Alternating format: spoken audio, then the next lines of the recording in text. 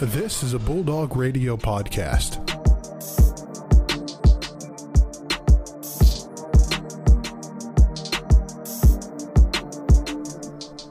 Welcome back, ladies and gentlemen. It's the MVSP. Don't know what episode we're on, but nonetheless, got a stacked show this morning for you guys. Got the Ferris Sports report, the Masters recap over the weekend. Pretty good time. A little bit unexpected finish.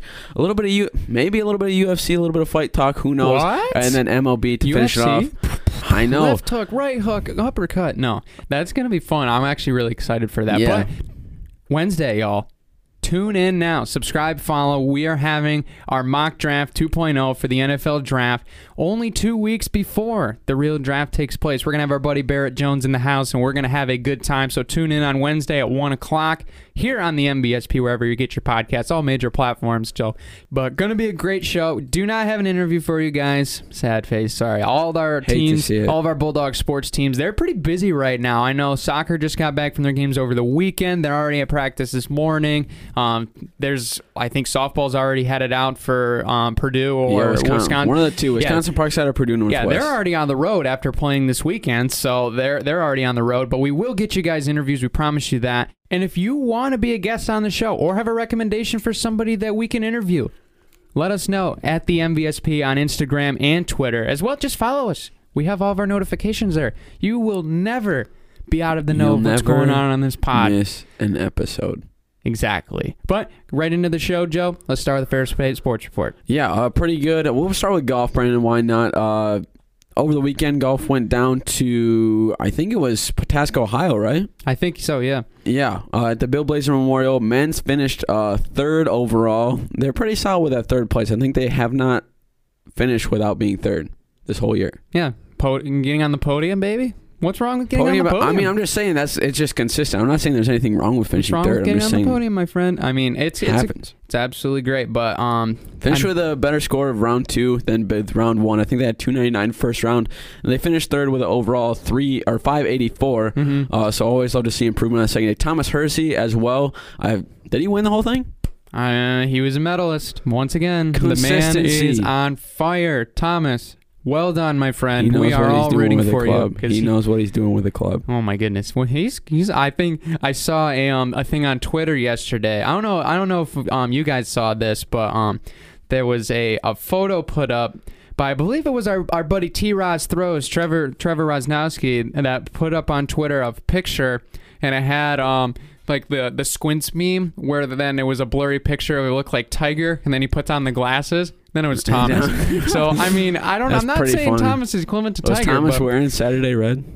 No, I think he was wearing black. But, you know. Tough. Well, wait for a Sunday game. It's different. Sunday, he'll have to wear red. It's different. He's just different. That's just what he does. Different, really. But congrats to our buddy Thomas. If you want to hear that interview that we had with Thomas, had a great conversation. Check that out in the feed as well. But still, absolutely, pretty good results from the weekend. I mean, obviously, that the team did very well, placing third. Obviously, always a good thing. And then Thomas also getting the hardware. But I mean, just the improvement. I mean, you mentioned the 584 overall score, and we believe we went down from 299 to 285 from round 1 to round 2. Pretty solid. Consistent improvement. Yeah, man. Everybody shot better second day. Mm-hmm. Everybody did. That's absolutely fantastic. I mean, that's really. I mean, you go to the golf course, obviously you have an idea, and then the first round you play it, and the next round you have all the intel you need to know, and you know exactly what to fix. And it was great to see. I mean, we got to see some great scores. I believe that Thomas shot in 68, 69. Yep, sub-70s each time. Adam came in clutch, shot 78 first round, but then 10 strokes less second round. 10 strokes. That, my friend, is improvement. That's awesome. Trent Barth had a 77 and a 73. Nathan Kranick had a 76 and 75. Josh Jeffords, he was 30th, I believe, at a 75 round 2 after the 80 in the first round. So constant improvement, and that is exactly what we're seeing. Especially with the GLIAC Championship coming up. Yeah, that is going to be clutch. And I mean, the women's side even has done pretty much the same thing, it seems like. I mean, they've done well. I mean, they are still competing, I believe, at the Canton, Ohio, at the Walsh Invitational right now here on this Monday morning. But they did great yesterday. They shot at 316 in round 1. I believe they're still in play right now as a team. I believe they're fifth right now in the standings. As of round 1. So, I mean, pretty good right now. I mean, Elena Eldred, Elena Delrose, they're doing some great things. I believe they're both 14th right now, within striking distance. Remember, the leader after the first round, sadly, is probably not the one that's going to win it all. I mean, we're going to talk about the Masters and Justin Rose here later, but there's a prime example right there. But really looking forward to seeing how the women's golf team shakes out. I know that there's been some great success already this season, and we're just looking forward to them continually improving because, I mean, it's good. It's good to see all of our teams improving, especially golf overall in these 2-day invitationals. Yeah, speaking of improving and just dominating, we'll go on over to tennis now. I don't think we've lost since our preseason games, Brandon. No, we haven't. That's insane. Domination. I mean, they were fantastic. We had a doubleheader Saturday, Sunday. We took on the Panthers of Davenport. I know on the women's side it was a 7-0 sweep, and then Purdue Northwest 5-0 sweep.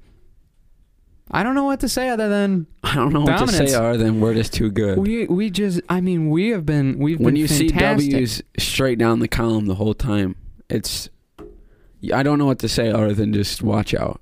Yeah, and I know we're now ranked in the top 25 for good reason. For good reason. It took too long for that, man. But we've been doing great. I know Morgan Waller got the W in the ones matchup, and then that was a tough matchup. I mean, Sienna Lopez for Purdue Northwest, she's pretty good. So, and then we also got Sofia Davitila, however you pronounce that. I apologize if I messed it up. I got a clack as well, both getting the wins, and then Brittany Lavinen as well. 5s and 6s didn't get their match finished up. It did not finish, but still got it done. Some of those got it done in the doubles as well. So, I mean, it's just like, I don't know really what else to say, but it's just Coach refreshing. Doran and the team are just like tearing everything up. It's good to see Ferris at the top. It really is. And the men's side, same song, different. Second verse. Yeah, second verse, same as the first. I mean, it's just pure and utter domination. I think there was only one. Our number two's doubles were the only team that fell in that over that match. But I mean, still, it was 4 out of our 10 games have been full sweeps. Yeah. So we had 5 straight 2-set sweeps in the singles, and then we had 2-1 wins in the doubles. Gave us. And no sixes matchup, I guess, according to the stat sheet. Nobody was available for the sixes matchup, but don't need to because we were still just dominating at home, and that's great to see, especially after having that COVID pause. They came out. Yeah, had that postponed. Had that week of being postponed, and came out swinging against Davenport too. So yeah, let me tell you, that's impressive because I know like some of the players that we've seen, I know, especially me personally on the track team, some people that have came back from COVID, and it's a tough thing to get back in the swing of things after having to quarantine and sit out. And I know like there's times where you just want to go, you're just sitting up in quarantine wherever you're at your house, your apartment, or your room, and you're like, man, I just want to go work on my tennis skills. I want to go play basketball again. I want to go get a run in, and it's just tough to just be in there. I know I had to go through a little 10-day hiatus as well. It's tough. So it is impressive to see them come out after having that 10-day pause in competition, coming back, literally hit the ground running, start right back where they left. Not even miss a beat too. It's just impressive. I mean, Coach Doran, I have the ultimate respect. He's put together an amazing program right now, and they're rolling. They are rolling. Women got Northwood coming up in Grand Valley and Lake Superior State, so 3 pretty tough games for them. Men don't have to play Northwood. Their game did not get postponed at the time, but Grand Valley and Lake Superior State nonetheless are pretty tough matchups, especially Grand Valley. As we know, they've been a pretty historically solid tennis program. So yeah, and we've said it before. Rivalries records go out the window. Anchor bone, anchor down. Yes, sir. Absolutely. Moving on into women's soccer. Boy, was this a fun matchup! Holy smokes! We were up at Michigan Tech. Talk about an absolute nail biter, and it came in absolutely the way we wanted to. We got the win 1-0 over the really tough Husky team, especially at their place. I mean, this game was pretty stagnant all the way through 85 of the 90 minutes of regulation. And Maddie Dickens got it done with a long shot, nailed it at 85-50, sealed the deal the last 5 minutes. We're now 6-0-1. Absolutely fantastic way to take off that road trip. Yeah, definitely. I mean, especially after the tie with Northern Michigan, the 0-0, like double overtime, you got to come out swinging to end out the weekend, and that's what we did. I mean, it was a tough game. I was kind of expecting it to be another 0-0, but then when I got the notification of the game-winning goal, that's when I was just like, yeah, that's just what we do. We win every day, except against Northern Michigan, tie, not as close, but a win nonetheless. So yeah, that game was a little. It was a little weird. Yeah, it was a weird game. I mean, it just seemed like there was a couple of things just normally we didn't have a lot of shots on net. I don't know what wrench the Wildcats threw at us in that game, but it did get us. I mean, not gonna lie, but I mean, looking at the standings, as long we're on pace right now. We're on pace now for exactly where we need to be. We have those tough matchups coming up. I know. Yeah, definitely. I mean, Grand Valley, they've rescheduled twice now because they're scared of us. Just kidding. I don't know if that's... They just can't get their stuff in order. I mean, yeah, I don't know. They can't put off the inevitable. They need more time for film. I mean, I don't know what that is, but I mean, they've rescheduled twice now. So I mean, we're trying to figure out what exactly is going on there. But I mean, it was a fantastic win yesterday. And I mean, I know on the recap page, if you wanted to look out the box score and everything, the first picture they have up is when the goal went through and how everybody just almost dogpiled Maddie after the shot. It was such a gritty game the whole way through. It was pretty equal both sides, and then we finally for got Michigan it through. Tech too. Because it's just after you play that well against, especially against like the top team in the GLIAC, and then to just be really close to maybe doing an upset or doing the same as Northern Michigan with getting the tie and be able to get points for the standings, and then to let in that last goal, which Amanda Young did really well. I mean, she faced 6 shots on goal. She did pretty solid. I mean, a lot more than what we had to, or yeah, that's one thing that it's been really good for us. We've been able to just put more shots on goal, and our defense has just been stellar.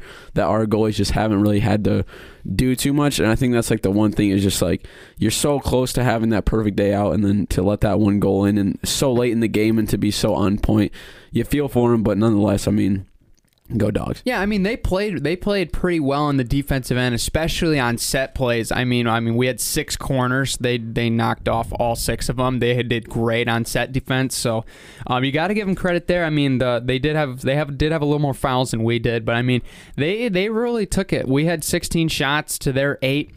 They had 5 saves to our 2. So I mean, it's really really interesting now that we know how to play in gritty games. And we haven't had some of those, it seems like, yet. We've had a couple, but I mean, you look back at some of the games this year already that we've had that really were not to the same caliber. I mean, Purdue Northwest, Davenport to bring up 2, where the game was in our hands from opening whistle to final whistle. I mean, there was no question we were going to win that game. So, I mean, it's really good to see, especially after that dreadful double OT tie you were just talking about against Northern. I mean, that was just really just a brutal way to, like, I mean, it's finish off the day too. I mean, you're playing for 120 minutes and you start the same way you finish. It's just like, man, that's tough. Yeah, it's definitely taxing because like you go in, you're expecting to really just do the job that you got to get done and kind of fill up that reputation. I mean, especially with Northern Michigan. I mean, they're 3rd in the GLIAC right now, so they're no slouch of a team. No, they're not a slouch team at all. It's just like that was just such a dogfight. I get what you mean. Like going in 0-0 and then leaving 0-0, especially after so much time.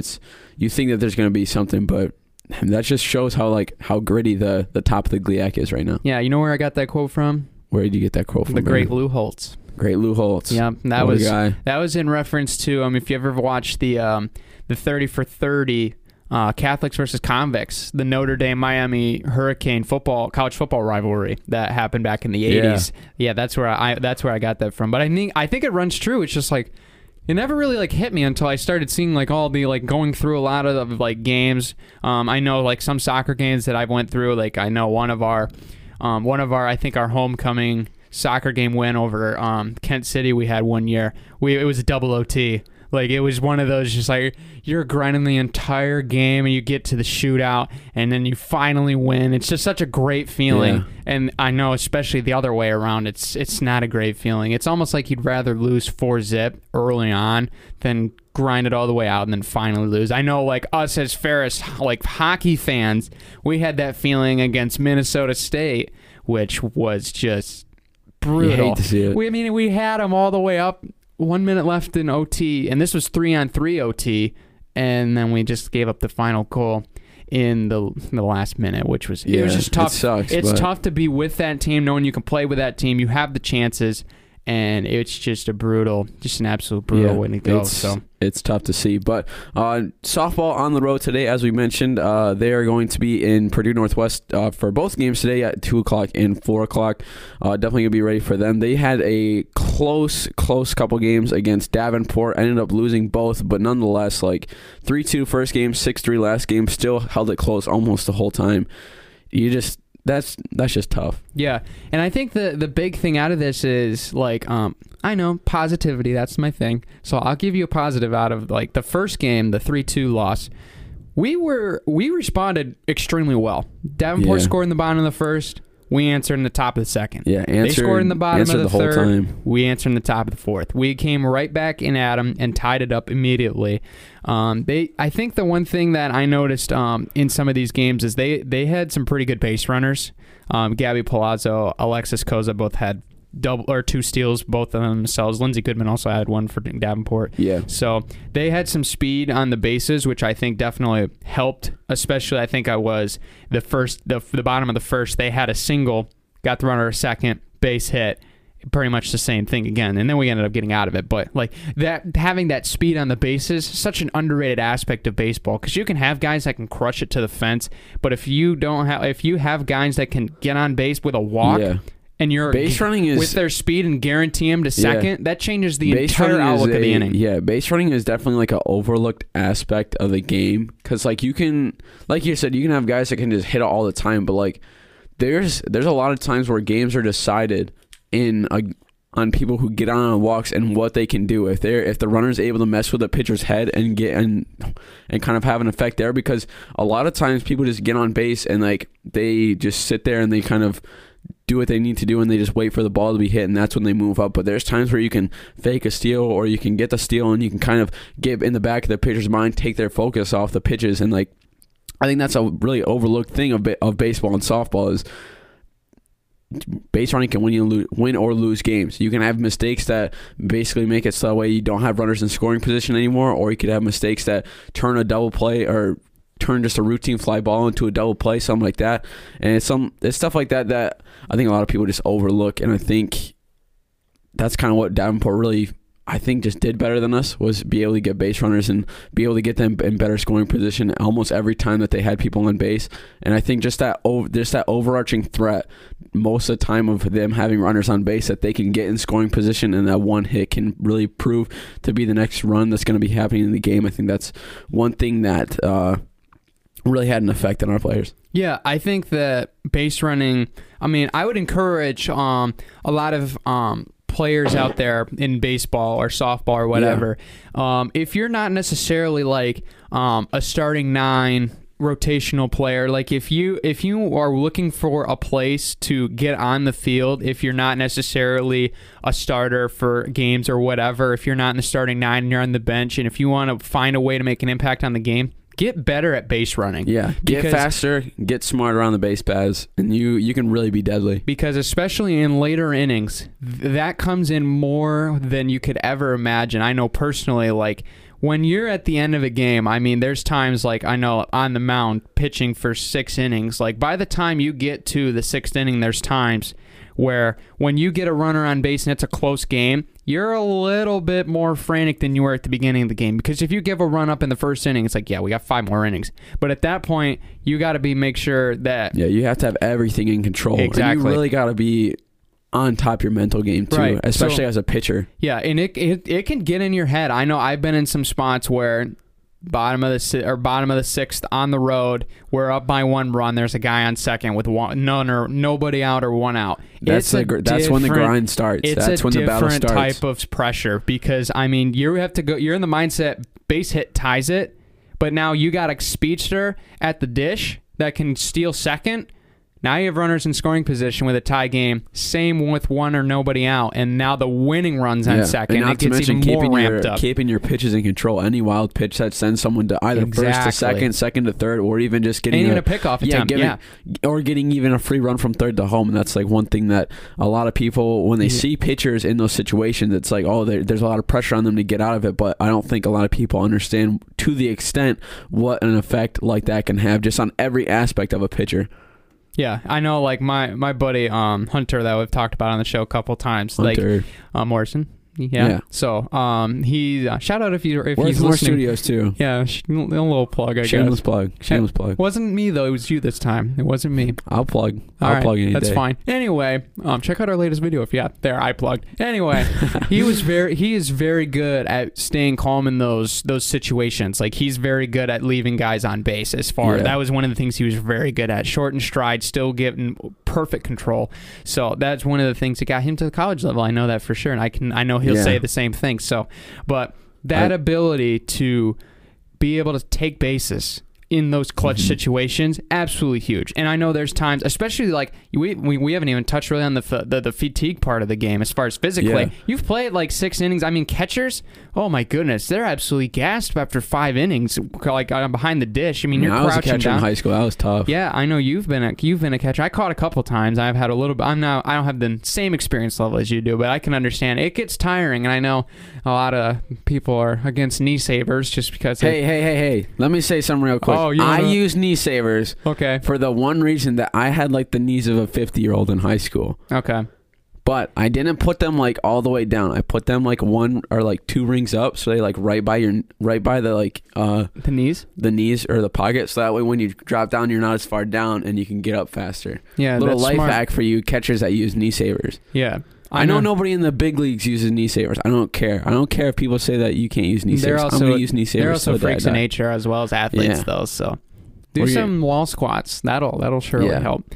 But I'm just saying, knee savers, like especially on doubleheader days. I don't know if you ever had doubleheader days. There was my junior year. I had to catch like basically every single game, and I had to catch doubleheaders, and I was like, I can't not use knee savers here. No, I don't blame you there. I know. I mean, back in high school, like my team especially had we had a pretty good catcher. I mean, he was going to go I believe he signed on to play community college ball. I don't know where he is now, but he was a very strong dude as far as squatting down. Like he could squat for a really long time. I mean, there was times he'd get on one knee or whatever.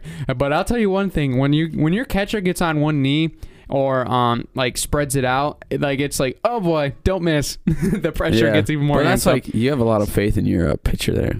So yeah, but that's also the most fun way to catch too, because you can just be like, boom. Yeah, there's you're doing the splits and you just catch it right there. You just got to catch the ball. Framing it. It's the name of the game. Either way, catch the ball. Anyway, I mean, a little bit off track, but yeah, we got off track. But you guys love it when we get off track. So anyway, but I mean, the second game we just they just really put the hammer down right away. We just couldn't really catch up in time. So it was just kind of a game where we were just like, tough one. I mean, we were in position. It was I believe we were down 1 run in the 6th. Then they added the insurance runs on there, so it was tough. But I mean, we still had we're still improving. I mean, we've had our ups and downs, and I'm sure we're going to get this team back on track. I mean, we've had some pretty good performances. We're 1 game off 500 overall. I mean, GLIAC's been we're terrible. GLIAC's been a little worse bit, teams. Yeah, GLIAC's been just a little bit tough. I mean, in GLIAC, especially with just any sport, and especially with softball, like it's a pretty competitive all the way around. So like every sport, even the lower teams, like you really got to watch out for them. Especially, I think it's us and Saginaw and stuff that it's down low. But like, especially for those situations, it's like. GLIAC, it's usually a lot of very good athletes in every school, no matter what. It's just going to be a competition. Yeah, for sure. Paige Courts, Cody Ramirez, both with hits. Paige Courts actually went over the fence, so dinger. See a ball. Dinger. But see a ball. Pretty sweet. Justice Ruggles also had a sacrifice fly to get an RBI in that second game, so we'll get back on track. A lot of season left. I mean, we still got a month left, and we still got the GLIAC tournament, so yeah. I mean we have a lot of season left. I'm just seeing like we have, I think, what is that, like 10, 11, 12 games? I think so, yeah. I know we have at least 4 doubleheaders. Yeah, left. We have a lot of time to peak, so we're going to be in good shape. But moving on into volleyball, a little bittersweet. Not gonna lie. We made it through the first round. We beat had Northwood. Had a good start in the GLIAC tourney, but then Michigan Tech, they got us. They're a good team. They're a fantastic team. They were pre-ranked number 1 for a reason. They're a very good team. They just had the firepower, and they just seemed like they got better each and every set on the stat sheet. I know, obviously, I'm not going to make the judgment of how we played based just on stats, because stats don't tell everything. But I will say that this team was a really good team. I think there was just times where our momentum just got buffered, and it just kind of bit us in the butt in the end. It's really all I can. It was just a bad day. I mean, end of a streak. It's tough though, because it's end of a streak. I think we end that at 6 GLIAC tourneys in a row that we were able to win, right? 5 or 6. Yeah. It's bittersweet. Had a pretty solid start to the GLIAC tourney. Slowed down a little bit. Michigan Tech, though, I don't even think Michigan Tech was the one who won the whole thing. Northern Michigan won the whole thing. Yeah, Northern won the whole thing. 3-0-2 in the final set, too. So yeah, that was impressive from Northern. Yeah. They were good. They were a good team. I think they were a little bit lower on the rankings as far as the beginning of the season, but I know Coach Brandon Wilhelm was really high on how well they were going to be after the first games where we split against them in the opening games in the season. Yeah. But I think the thing is though, we didn't have Katie O'Connell for the most part of the year. Mm-hmm. We were missing her, and she was our best player. We were missing her for I think it was 4 games or something, 4 or 5 games. Yeah. So missing her, that's a solid kind of streak right where you need to get a win, where you need to win games, especially in the middle of the year.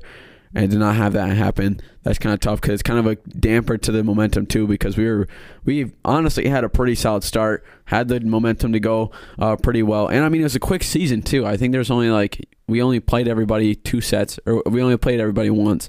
So 2 games. Every win counted, and we still were able to get W's, and we still able to get W's without her, but without having her there and be able to have kind of that senior leadership and the abilities that she has, it's tough. But I don't know. It sucks, but it sucks. I'm not gonna lie.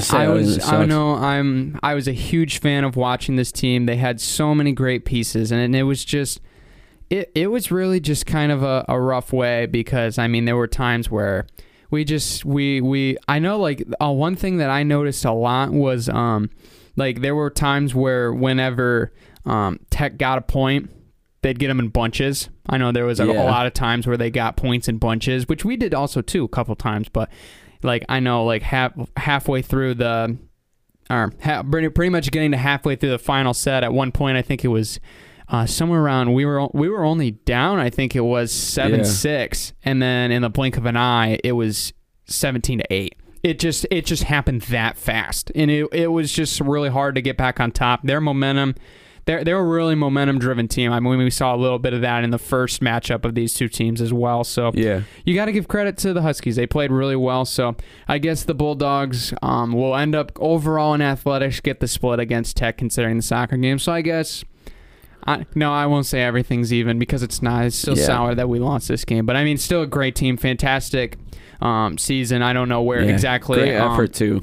Yeah, I don't exactly know how the regional draws will be set up, if we're going to get a chance for a bid or not, but it'll be, I don't know, because I think we are It's close. I think we're the fourth. We either just made the cutoff or we just missed the cutoff. Yeah, I think we're about 4th seed. We were seeded 4th in the GLIAC. We beat, I believe Northwood was the 5 when we played them. Is that correct? Yeah.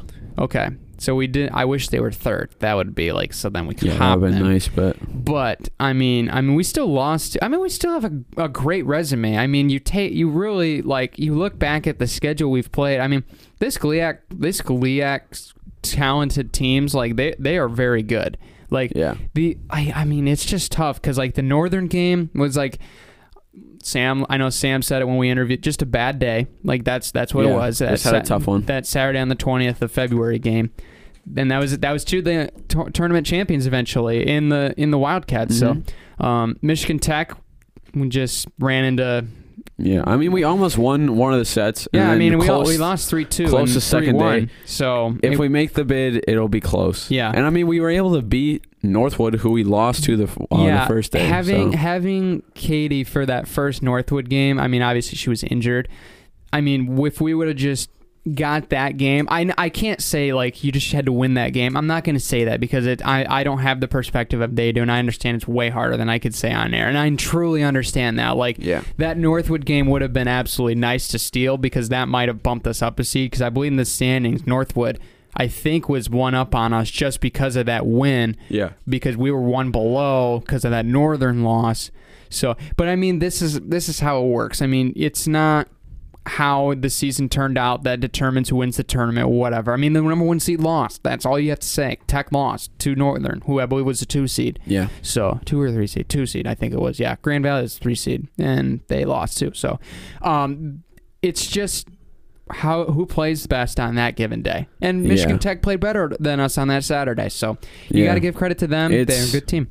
Yeah. You hate to see it. I mean, that's the most thing with all sports is like, no matter the seed, if you come to play and you don't, whoever comes to play and whoever's kind of flat-footed when the game starts, that's who's going to lose the game. But last sport on the docket for today, track and field. They were in Hillsdale. Brandon knows what was going on at this one. Brandon, why don't you tell us a little bit about it? That was a funny look you just gave me. But anyway, weird meet, to say the least. Weird meet. My teammates know what I'm talking about. A little bit of unorthodox delays, you could say. Yeah. We did have a borderline monsoon that blowed over. I believe it was about just over halfway through the meet. That gave us a 30-minute, 45-minute delay, whatever. Couple timing issues. Really kind of halted races a couple of times, which was unfortunate. I mean, get your stuff together, Hillsdale. Even stopped a couple of the races, which made me pretty upset. I know the 5K. They stopped them in the middle? Like the 5K, they started it, and then they had the PA announcers screaming to stop, and then they had to get the guns off again to bring everybody back to the line, which because the timing didn't start, which that also happened in a different race. I believe it was How do you miss the timing? I don't know. Was the monsoon like destroy it? Because if they have timers, it's not that big a deal. It happened before, and I know like there was a couple races even. I know one of our. I'm not gonna make excuse for my race or whatever, but I know the men's steeplechase that I was in had to wait 10 minutes at the line for the start because of the timing. So I'm not saying like anything they just about have the handheld timers. It was electronic through the scoreboard, and I think that was something to do with it. But I mean in the end, like just the whole thing about it was just a weird meet. Just having those weird little gaps of pausing, then you have to get back on it again, get back in the zone again. Those sort of things was really weird. So there were some. Is Hillsdale a D2 or D1 college? In D2. They're in the GMAC, I think, right? Oh yeah, something like that. Yeah. What? It was pretty much the former GLIAC meet. That's what it was. Yeah. Findlay, Hillsdale. I believe. I'm blanking right now. Hardcore on the other team now. I mean, some Grand Valley was there. There was another team there that I'm totally missing right now. But anyway, it'll come back to me later. But great. I mean, still had some great results. I mean, we had, I believe, 2 first-place finishes. Jason Keena in the jab through 167.7. Really far, by the way. I got to see that on tape again. Whew. Absolutely far javelin toss. He's doing great. Shout out to Jason. Aaron Jarima, my buddy in the steeplechase, got the W again with a 9:40 in the steeplechase. I finished 3rd. Improved by 5 seconds. Wanted to do a little bit better, but definitely happy to improve. I'll say that. PR and improve. That's still pretty good. That's a pretty good thing to lay back on, especially that I was expecting a little bit better, but ended up doing all right. So I have something good to lean back on. But Donis Harris, runner-up in the 5K, 15:01. Nick Dennison, 3rd, with I think it was a 15:31. They wrote 15:41 on the recap. I think it was a 31, if I remember correctly. So Ben Menapace, 4th in the 400. Brett Robertson, I can tell you this, firsthand experience with the 400-meter hurdles. They ruled him as 2nd. I know everybody that I was with on the infield fence watching when they crossed the line. It looked like he won, but apparently that the Hillsdale guy outleaned him and ended up getting 2nd. But I think the funny part was a little sus, if you ask me. It just happened to be a Hillsdale Charger that was next to him at the line. So, not going to throw anything out there, But I'm not saying, but I'm just saying. Just saying. Everybody in the audience knows where I'm going with this one. I'm not going to say it was hometown bias or whatever, but there's definitely some suspicion. I'm not an athlete. I'll say it was hometown bias. Sure, Joe said it, not It's me. hometown there we go. bias. We're all good now. Allison Faulkner 5th in the 400-meter hurdles. Carissa Schur 7th in the 800. Michaela Roberts 3rd, and Megan Dofeed 4th in the 400. Congrats to them. Pretty good throws as well. Brianna Copley, runner-up in the shot put. Kennedy Reibschler 7th. Claudia Wilkinson 2nd in the high jump. Emma Stefan was runner-up in the hammer throw. She's been doing really well. Hammer throw is really impressive. It is really impressive. Reibschler also had 5th in the javelin and 8th in the hammer. Our 4x4 teams also did well. I believe our women's was 4th. Our A team was 4th, and then our B team, I believe, was 7th, and then our men's A 4x4 was 3rd, which was a pretty epic comeback as well, I might add. But very, very good results overall. I mean, I know I missed a lot of them going over these very briefly, but very good. I believe it was they came out with, I think, 29 top 9 finishes, which was pretty good. I believe that there was 15 women and 14 men, if I read that correctly. Weird that they picked top 9 out of the event finishes, but I mean, there was 2 wins and there was plenty of top 5s, so really good meet. I know there was some people that were a little unhappy with their performance, especially considering the circumstances, but I think we're going to be in good shape. I mean, we got, I believe, Al Owens Classic coming up this weekend, which should be a pretty fast meet, so looking forward to that for sure. So yeah, it's going to be a lot of fun. Yeah, I'm excited. I know that there's a lot of fun things that happen at Al Owens, especially the speed, but I don't believe there's a 5K, what I've heard. So we're going to see some pretty quick 1500s.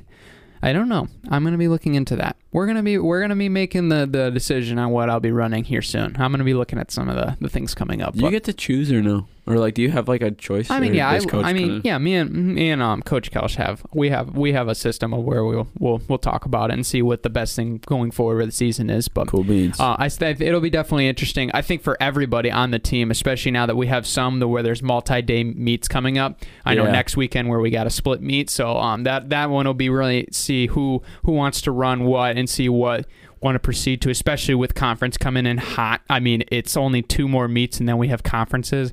Yikes. Yeah, it's that quick. I mean, the spring season's going by really fast, and it's really scaring me, but because, I mean, folks, we're only 3 weeks away from summer. That's incredible. Crazy, isn't it? We were just talking about like 4 or 5, it seemed like yesterday, but like when we came on the show a couple weeks ago, it feels like yesterday. So, I mean, it's crazy, but yeah.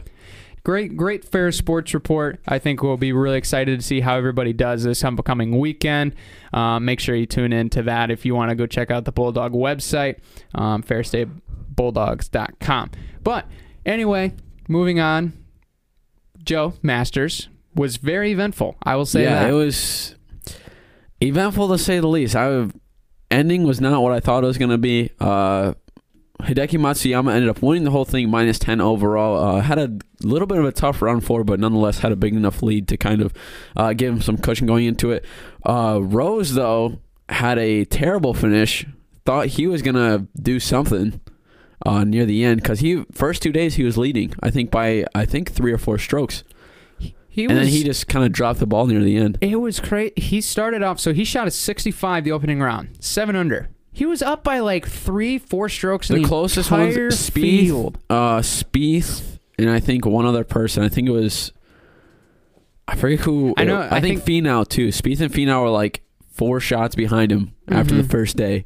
Yeah, it was pretty crazy. I mean, he was shooting so well. Like, he was putting everything in front of the pin. I know I tuned in. I think it was 13th, 14th hole. I think he laid up like an 8-iron from like 140 or something. Put it perfectly on the downslope with the spin and stuck it about 3 inches from the pin. I'm like, this dude is on fire. I don't know how anybody's going to stop him. Truth is, he stopped himself, it seemed like. He just didn't play the same. I mean, he went from a 65 to a 72 and another 72 at even par to a 74 to finish 2 over yesterday. Yeah. He finished 7th overall at 5 under par. But the true story, Hideki Matsuyama, absolutely fantastic story. I mean, he was dialed in the whole day. He was good. Wasn't he like the amateur or whatever that played in 2014? I I don't know. If I'm not mistaken. It might be. I mean, he was fantastic. I mean, he shot a 69 and a 71 to pull him 4 under going into round 3, which is when he took absolute control, shooting a 7 under round of his own at a 65, and shot a 73 yesterday. He definitely knew he had the bumper to make sure, because I mean he was leading. The cushion a little bit. Very good. I mean, this is the hardest part about golf. When you're hot, especially in those early rounds, you got to keep your foot on the gas. And that's a hard thing to do, especially when you know you've got the padding of, man, the field's 5 shots behind me. If I shank one, I'm in good shape. But then you can't think like that. You got to it's like a weird like mindset you got to get into, because you got to be like, I'm ahead, but I got to play like I'm behind everybody. Right. It's easier to play behind than it is to play from ahead. Like, you have a bad shot and you're like, dang, like that's not going to be good, but then it'll be fine because I have a big enough lead. But then I also don't want to have this mindset, which is like that's a weird thing about being in the lead, or just with golf or any sport in general. It's like if you're ahead by a lot, it's like you can have a cushion, like you can have like that in the back of your mind, like, okay, well, you have a cushion, but like also not really at the same time. Yeah, I mean, I think it was, for me personally, I know like playing, like it's a lot easy. I've never played in a tournament or anything, but I mean,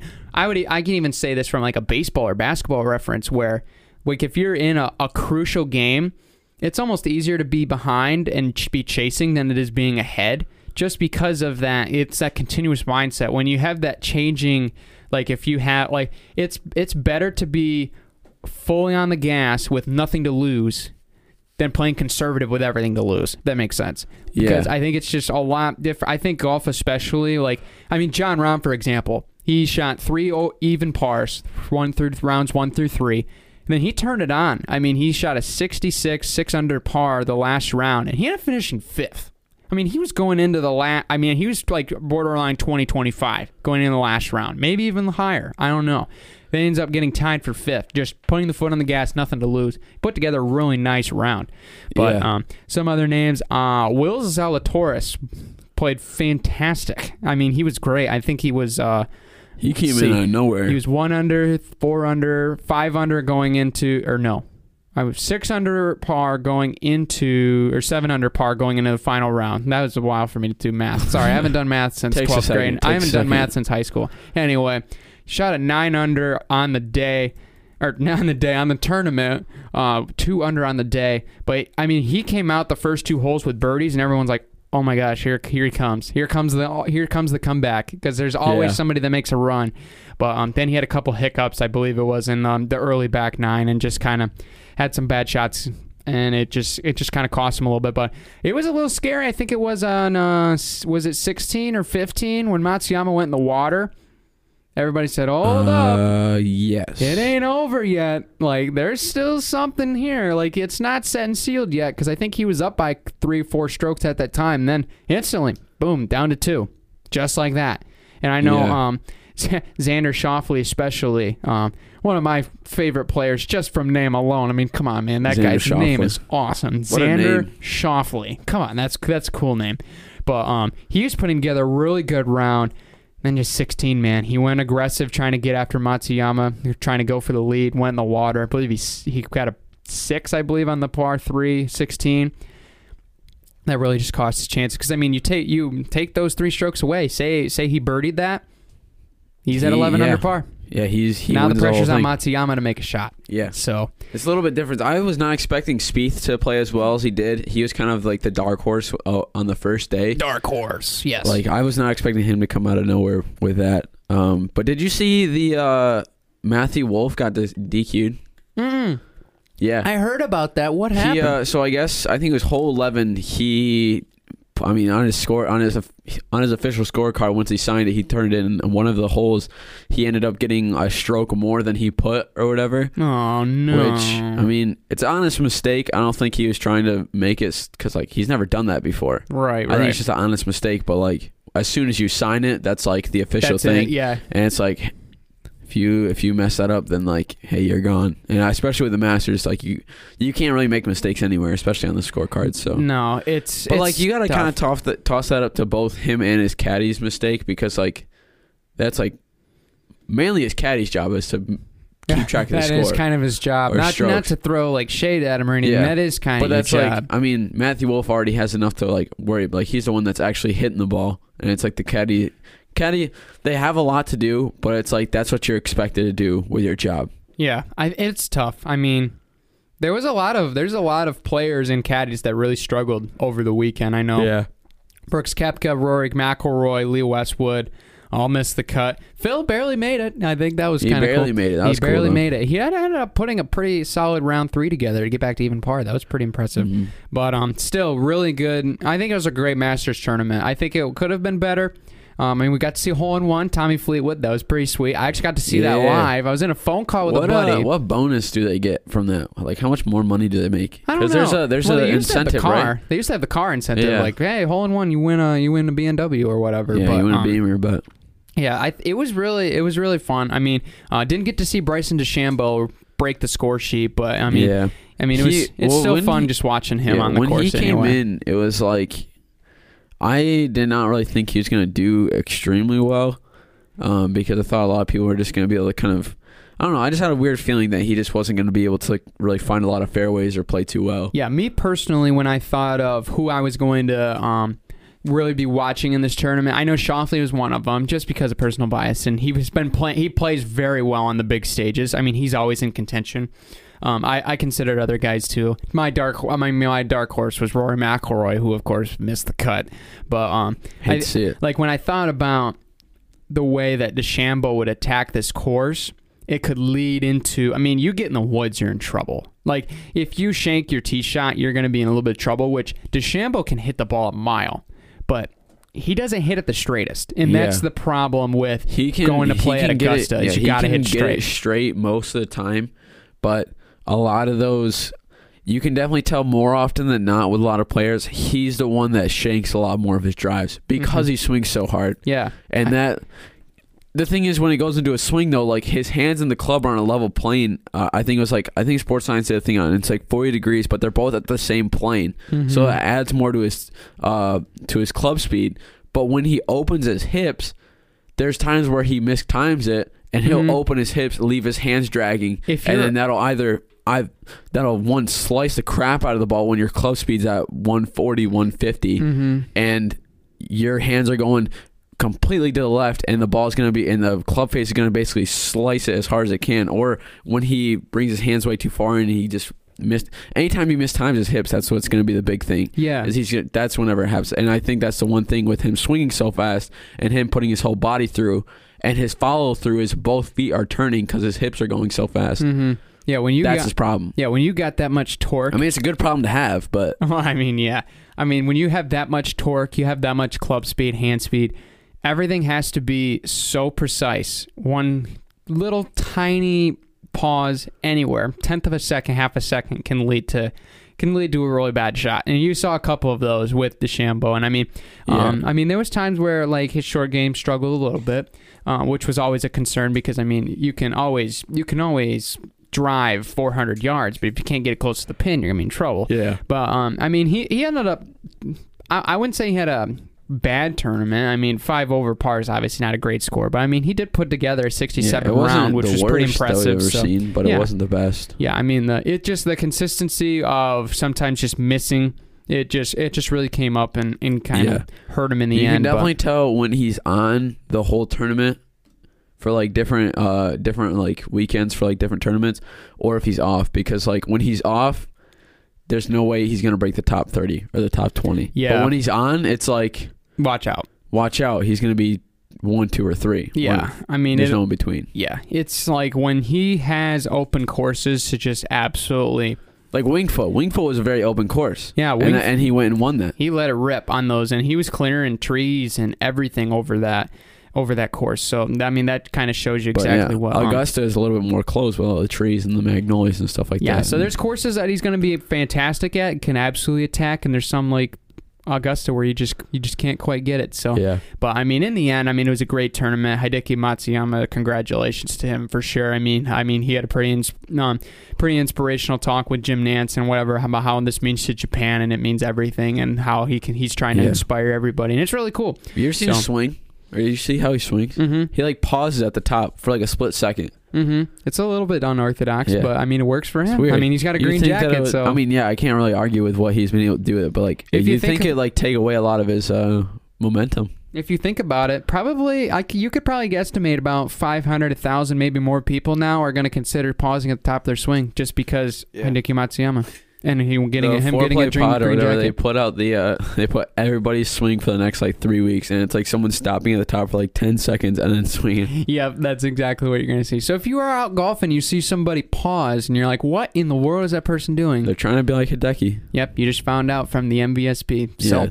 But definitely a really good Masters tournament. I think it's really good to have the Masters tournament back, especially with fans. Obviously, social distancing was a must. And at like not the right time, but like the normal time.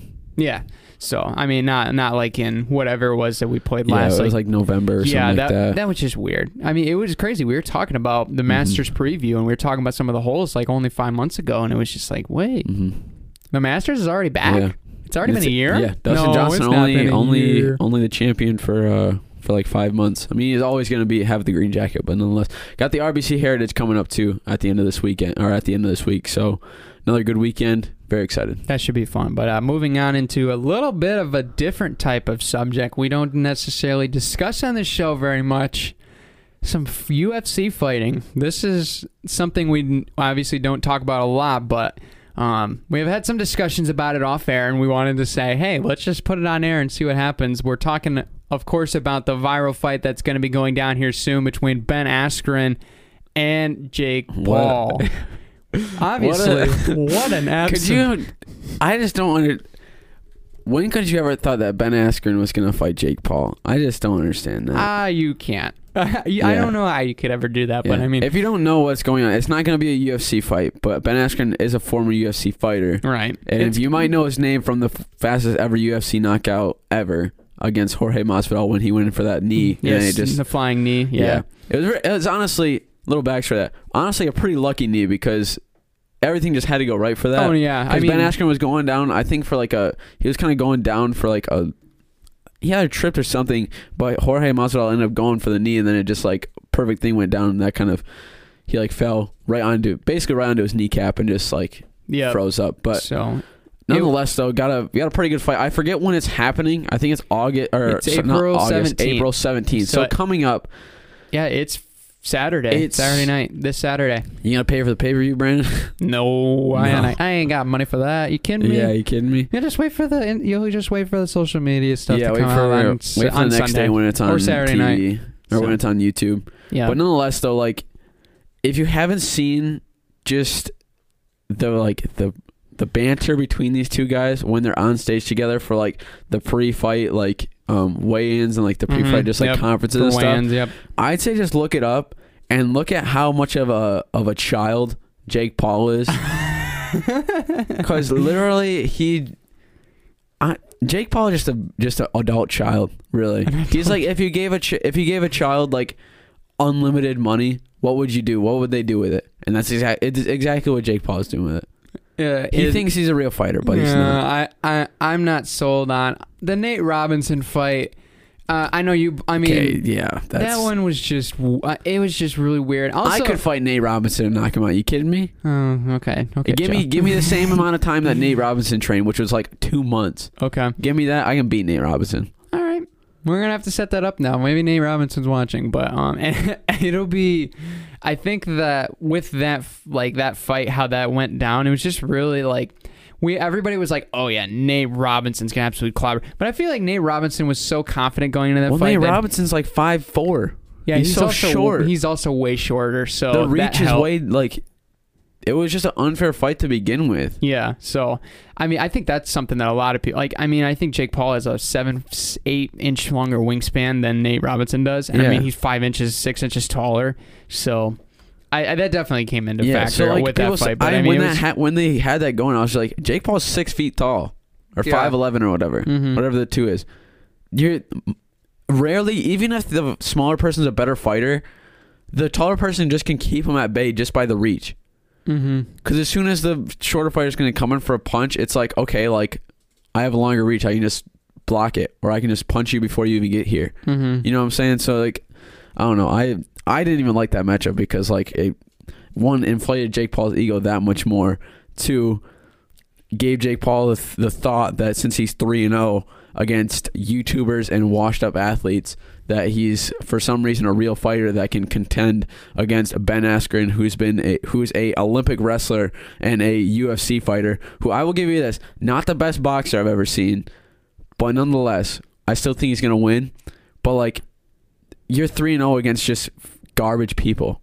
Mm-hmm. And you call yourself a real fighter. You're not a real fighter. Yeah. I mean, who was it? Like, I'm not obviously Nate Robinson, and then there was the other. There's Nate Robinson, Anason Gibb, who is like a English a soccer YouTuber. Yeah. Who's not really athletic. And then you have Deji, KSI's little brother, who's also not really athletic. Yeah.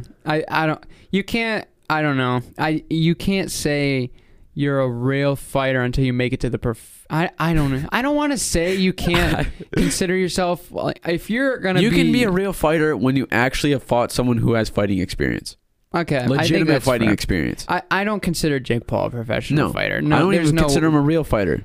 He's a schoolyard bully. That's what I call him. Okay. That's what I call him. That would honestly be closer of a comparison. He's picking fights with just like people who he knows he can beat. He's picking like he was telling like Ben Askren's parents like, hey, don't watch this. You're going to be absolutely disappointed in your son or whatever. And I'm like, that sounds exactly like a schoolyard bully. I'll tell you what. Jake Paul, one thing I tell you he's definitely not ready for is anytime when he's fighting, the trash talk that he's got to face. Because if you watch, I don't know if you watched the press conference that they had, Ben Askren would just make fun of him. He'd just be like, how many times did Logan just like beat you up when you were little?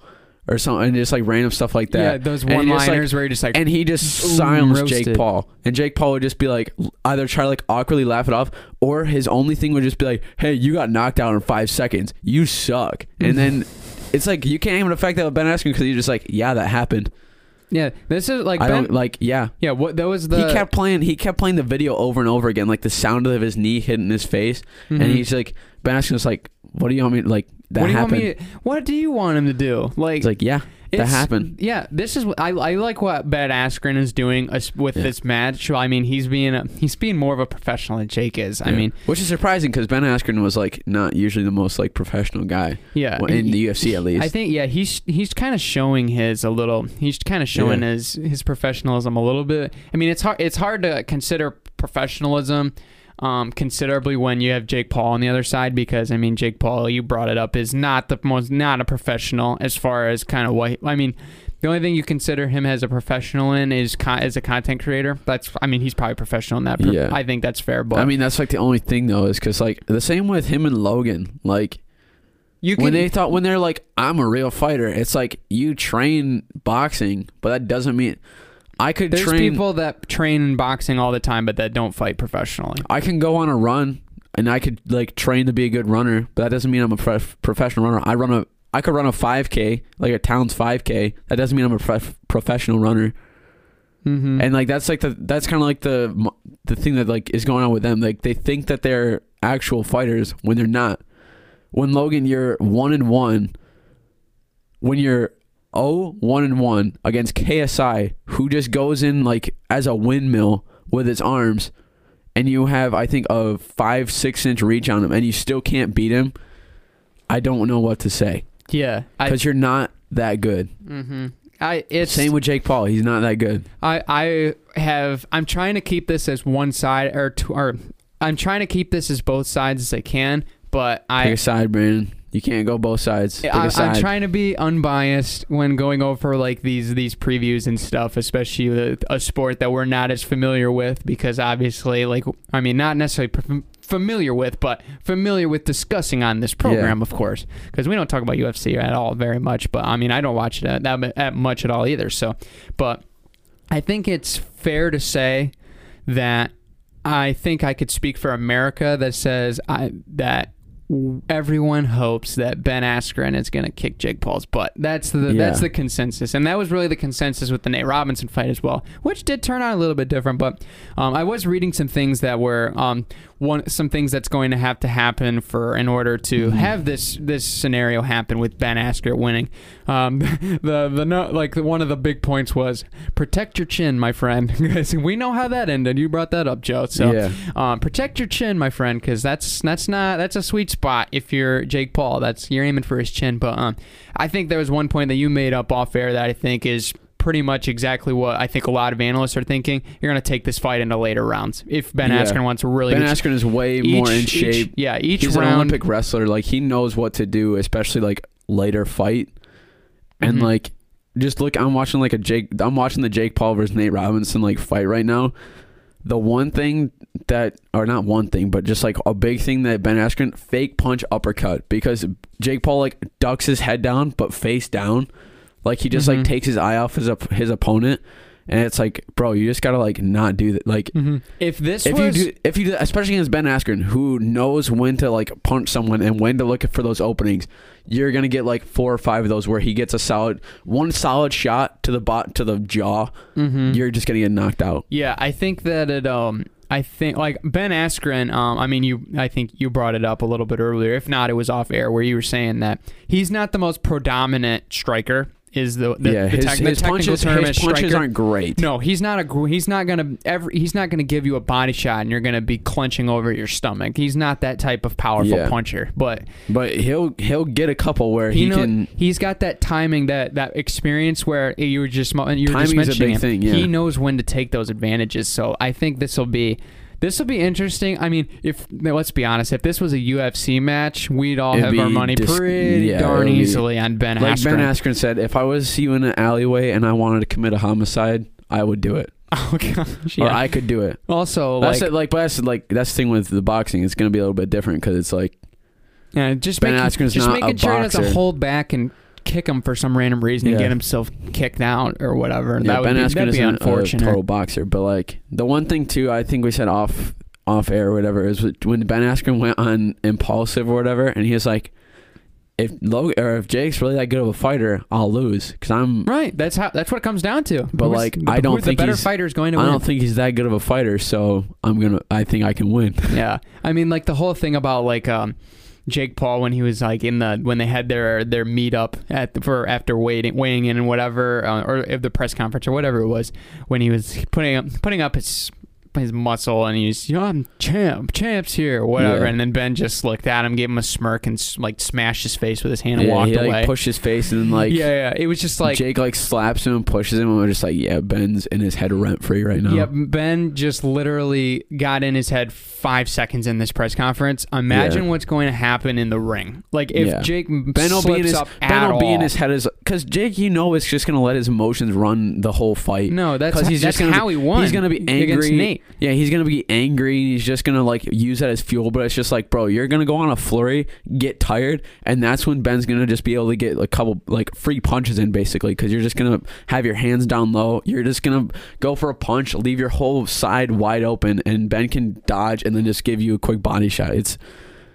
Jake just leaves everything so open. Be careful. If you're Jake, be careful. I know this is different than Nate Robinson. Yeah, this is different. It's not as necessarily even as my favorite thing from the press conference was when Jake was like, "This is the fight game, Ben. This is the fight game," and I'm just like, "You've been fighting for less than a year, dude." Like, Ben knows that this is the fight game. He's actually been in the fight game. Like, you don't know what you're talking about, Jake. I don't know. The label is he's getting a little too high on his label. The thing is, though, putting that label there, Jake's frankly, surrounded by yes men. That's the problem, is he's just surrounded by guys who are like, you're the best boxer ever. You're the best guy we've ever seen. Okay, don't say he's the best boxer ever. No, that's what I'm saying. It's like that's what his yes men are doing. They're like hyping him up and basically putting him. I've seen his training videos. He's boxing against people who have never fought before, basically. That's what it looks like. Should we have Floyd Mayweather come out and just make sure that we knock Jake Paul off his high horse a little bit? Yeah. Because it doesn't matter. Jake Paul cannot call himself for 2 years. Jake Paul cannot call himself a real fighter or a legitimate fighter until he actually fights someone that's like a pro boxer. or a semi-pro boxer. Yeah. He's not even anywhere close. Garbage. Yeah, this is going to be very interesting, but I'm really hoping that... Sorry to cut you off. I'm really hoping Ben Askren just wipes the floor with him. That would make my day. That would make my day. I think you are with the consensus of America on that one. I think that's what everybody wants. But he needs to be knocked off his high horse. I mean, maybe his fans are behind him. I don't know. Yeah, the 10-year-old fans that he's got. Okay, we're going to stop there anyway. Thank you guys for watching, listening. Whoa. I mean, switch it up. Maybe we get a live stream. Maybe we should record. Should we get a live stream? Get Bulldog Radio, shell out some money. That means you're going to have to follow us and let us know at the MVSP on all of our podcast platforms, y'all, that we got so many of them. I won't mention them all, but there's plenty of them to go around. I just know 2 of them. You know, Apple Podcasts and Spotify. Those are the only 2 you need. I mean, there's plenty of other ones too. I hear that Breaker and Castbox are pretty popular on our show, so maybe you have to check those ones out yourself. But I mean, we also thank Anchor for making this possible. They're a great program for distributing your podcast. So shameless plug. Always be plugging. But until next time, guys, tune in for the NFL mock draft, and we'll see you next time. Take care, everybody.